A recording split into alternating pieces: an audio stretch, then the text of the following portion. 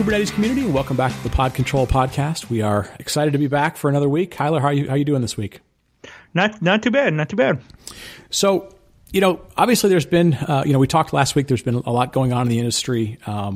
We as Red Hat employees just went through the CoreOS acquisition. And one of the things that we do a lot is we have a tendency sometimes to always see things from like the perspective that you live in, your perspective, whether it's as a vendor or a contributor or an operator or whatever it is. And one of the things that we've seen in getting to know the CoreOS team better is, they obviously had a perspective on how to take a product to market, how to implement things.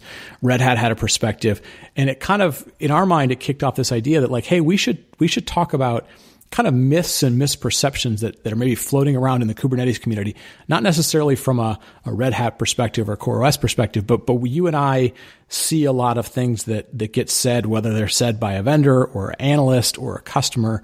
And we thought it would be good to make a show, or this may end up becoming 2 shows if it runs long. But just kind of like, what are some of the myths and misperceptions, and then try and, correct them, or at least get some other perspectives out there. Yeah, I think what crystallized this for me with in relating to the acquisition was not just kind of those perspectives we picked up, but reading a lot of coverage of it, and then you see analysts take on not even so much specifically the acquisition, but just the community as a whole, and then and then you're like, wow, that's kind of. It's kind of weird that they're saying that, because that's not exactly true, or right. The Kubernetes doesn't work that way or something. So then it's you start, because it was a whole flurry of articles kind of analyzing the acquisition. That's kind of really brought it to a head for me. Yeah. So I thought what we would do is, and we're going to break this down into probably like 3 or 4 buckets, maybe 4 or 5 buckets, and just kind of walk through what we see are some of the most common either myths or misperceptions. Maybe they're just, something that comes at it from a very different angle than the Kubernetes community is, and try and just talk through them and give some perspective on why we, think they might be off, or, they're just different from what the Kubernetes community has. So why don't we start with a bunch that are kind of in the bucket that I'm kind of labeling apps or applications.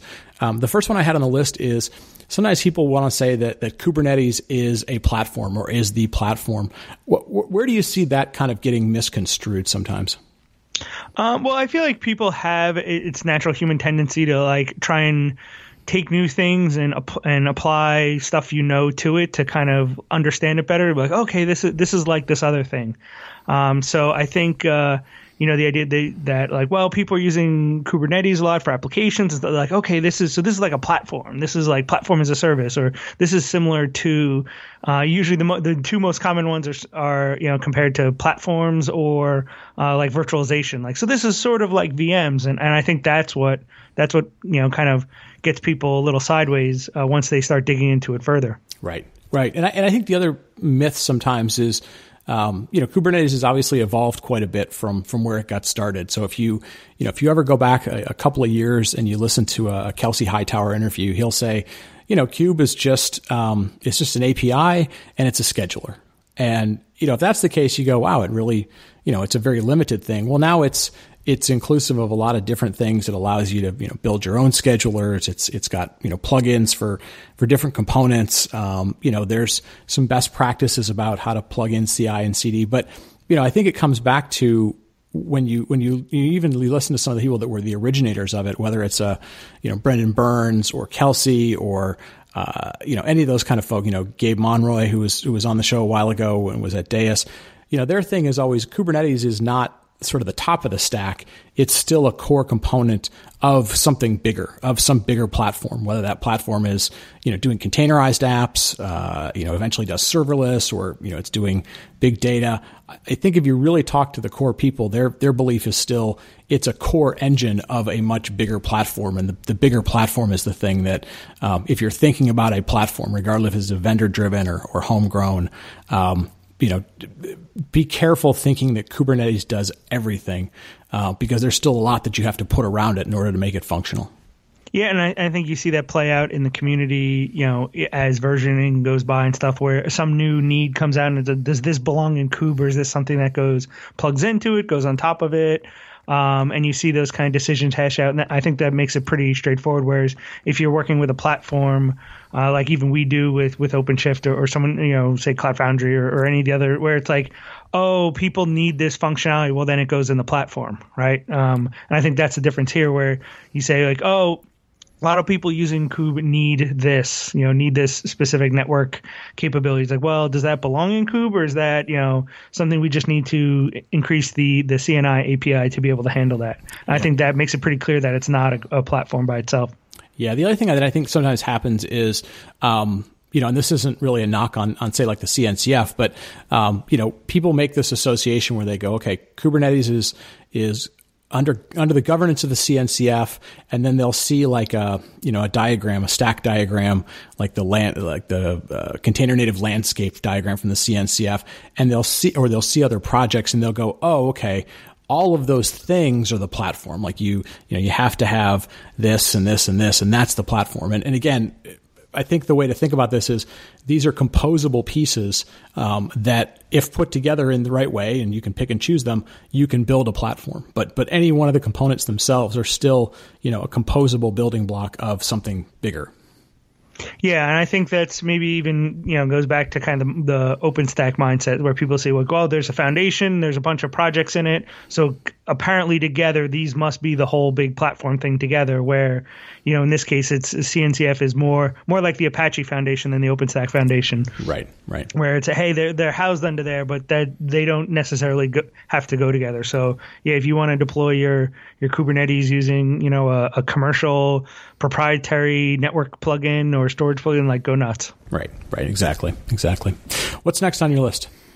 Containers are only for microservices. Right. This one I think is, the kind of when everything's a hammer, when everything's a nail, all you have is a hammer. Well, I think that's what, kind of the mindset when you have this, everything's being rewritten from scratch. Everything's microservices. So containers, this is what they go. We're gonna do service meshes and build all these microservice based frameworks into it. And this is what it looks like. We're gonna throw out all our old code and this is how it's gonna work. And all the old stuff's just gonna stay where it's running today. And it's kind of that mindset of, well, that stuff will eventually just go away as we build the new stuff. But if you've been in IT longer than, a couple of years, that the old stuff never goes away. Right.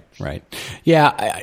I think there's a lot of reasons why this narrative or this narrative kind of caught hold, right? We have a tendency to, in technology to always think that the new thing kills the old thing. And so, the idea that new applications are going to replace old applications was obviously a narrative. Containers were going to replace VMs was a narrative. It worked out well in the sort of tech media world where everything has to either, succeed or die, and the old, kills the old thing. And I think the thing to remember, and then the other thing we had was, we would have these PaaS platforms that were kind of language specific, right? Like it only supported .NET, or it only supported like certain elements of Java or something. I think the reality that is out there, and again, there's lots of good customer studies that prove this out. It supports lots of languages, which means it'll support modern stuff like Node and Go, but you can put Java applications in there. You can run J2EE, JEE applications in there. We see people porting middleware over to these types of things. So I think that one is beginning to go away, but I still, when I go out and talk at events and stuff, it's one of those things that people are still shocked that, you could take an existing application, whether it's either not changed at all or change with minor changes, and put it in a container and run it. And then sometimes you have to remind them that, like, hey, if it ran on Linux before, it's probably going to run pretty well as a container as well. You're just now getting better isolation, better package management, better dependency management. Yeah, I mean, the fact that you can run an Oracle database in a container, so if you can run that in a container, why can't you run almost anything else? Right, exactly.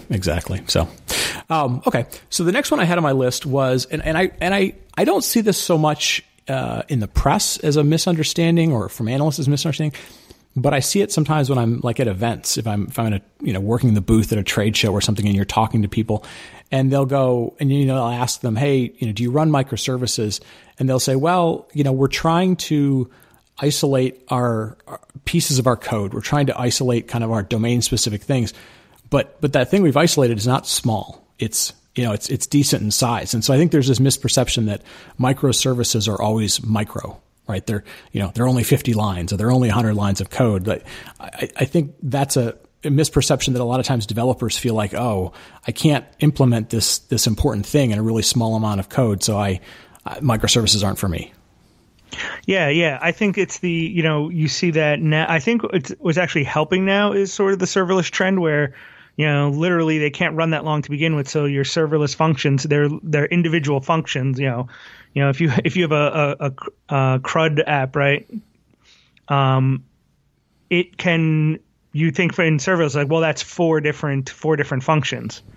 Create, read, update, delete are each its own function. Whereas a microservice that may not be, you may have a microservice that runs your user management as a whole. It creates users, it, does authentication, all that type of stuff can all be in one, quote microservice. The micro is just it's pieces of the original monolith kind of from the design. So instead of that just being a subset, if there's, and the key thing there, right, is if there's value for that to be developed individually from a code perspective, like, hey, we can be getting a lot more things done. We just can't be, putting our code commits in because the bigger piece of the app moves slower. Right. We can split that out. So that quote microservice could be gigs and gigs of code. Right. Yeah. I mean, it could be simply separating a domain function. Right. It's this is the thing that is our product catalog. This is the thing that is our authentication and login. This is the thing that we call out to make payments or to settle accounts, or like those things. You could think about them as distinct functions. And I think that's, if you really get back to the microservices people, the people that, the ThoughtWorks kind of folks and others, like that's what they try and get to. Making it smaller is a nice byproduct of it, but it's sort of not a mandatory kind of first principle, if you will. Yeah, I think that's the big piece of it. There is just the breaking it into components than it is specifically the because if your whole app was a terabyte, then comparatively, a gig is pretty small. Yeah. So yeah, go ahead. No, go ahead. Yeah, I was going to say, as we were making our list, we had, containers are only for microservices, which sort of implies that, containers are only for stateless applications because people tend to associate those two things. One of the sort of misconceptions I'm now seeing, or, maybe it's I don't really know where it necessarily is coming from, is now we're starting to see some people out there saying, well, containers is really only for sort of stateful applications, which is, kind of the flip side of things. But like, where does that come from? The idea that, containers is only for a certain kind of applications? In my personal opinion, I think it comes from, we have the one end of the tech kind of hype spectrum, which is the new thing killed the old thing. So all this stuff we're talking about now, containers and everything, it's already dead. Serverless has replaced it all. Everything else is dead. Everything's serverless, right? That's the one end of the spectrum. The new thing always replaces all the old stuff. The other piece I'd call, which is sort of like ultimate tech tolerance, where it's like everything will stay forever and everything has its place. Mm-hmm. Even though if there's tons of overlap, so it'll be like, well, so then the problem is if you're like, well, there's containers, there's VMs, there's PaaS, there's serverless, and it's like, well, they all have a use case. You always hear the kind of, I think, cop out the toolbox. Well, it's like, well, the right tool in the toolbox. There's all these different tools, but then sometimes you open up that toolbox. It's like, well, this screwdriver, you have like 15 different size flathead screwdrivers. Like, well, do you really need them all? Right. And I think that's where this comes in here is like, well, then you're trying to decide what, like draw your little lines to be able to understand it. So you're like, okay, well, if I'm doing microservices and PaaS, and they've been telling me that, these are stateless, cloud native apps are stateless and 12-factor and all that good stuff. And then, well, I do need to run some stateful stuff, like, cause I'm going to store the data. It's like, well, that makes sense. So containers and Kubernetes are for stateful stuff. And then the stateless stuff goes on here is sort of a split in the baby type of approach, and instead of saying like, well, this can do both, so maybe in this case this does replace that. Right.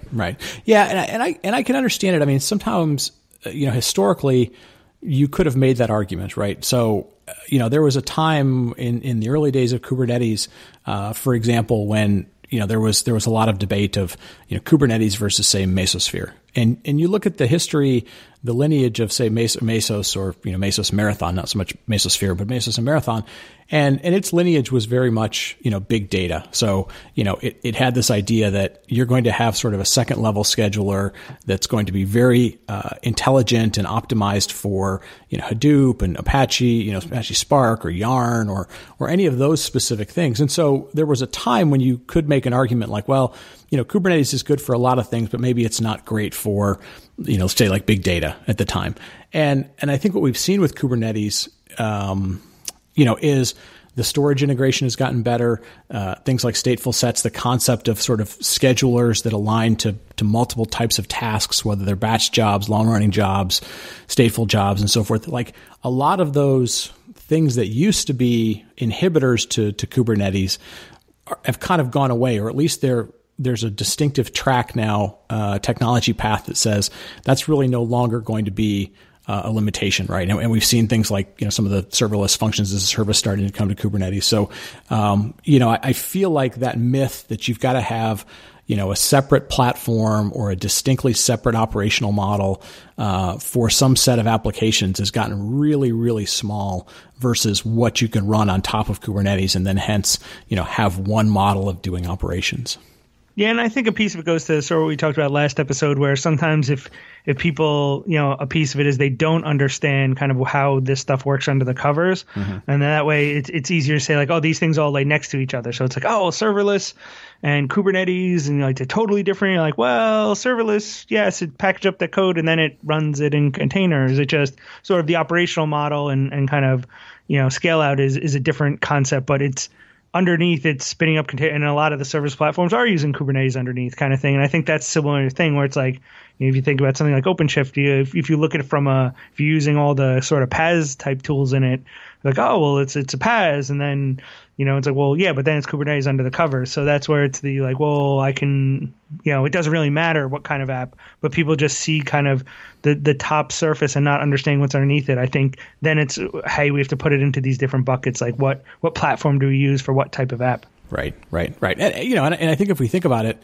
in the bigger sense of things, like, a lot of the technology products out there are chasing, what I can do in the big, in the big public cloud providers. And you look at that and you go, they build an operational model. They build a core platform that delivers lots and lots of different types of services. And what goes on under the covers, you don't necessarily have to know about, but, you want to build consistent operational models and give your developers flexibility. And if you can find that balance, that's a pretty sweet spot in Nirvana, because you've optimized around developer productivity, but you've also optimized around cost and so forth. So, the fact that we're hearing, hey, it's only for certain things as opposed to it can do much broader things, I think we're seeing play out more and more in the marketplace as being much more of a myth than being a limitation.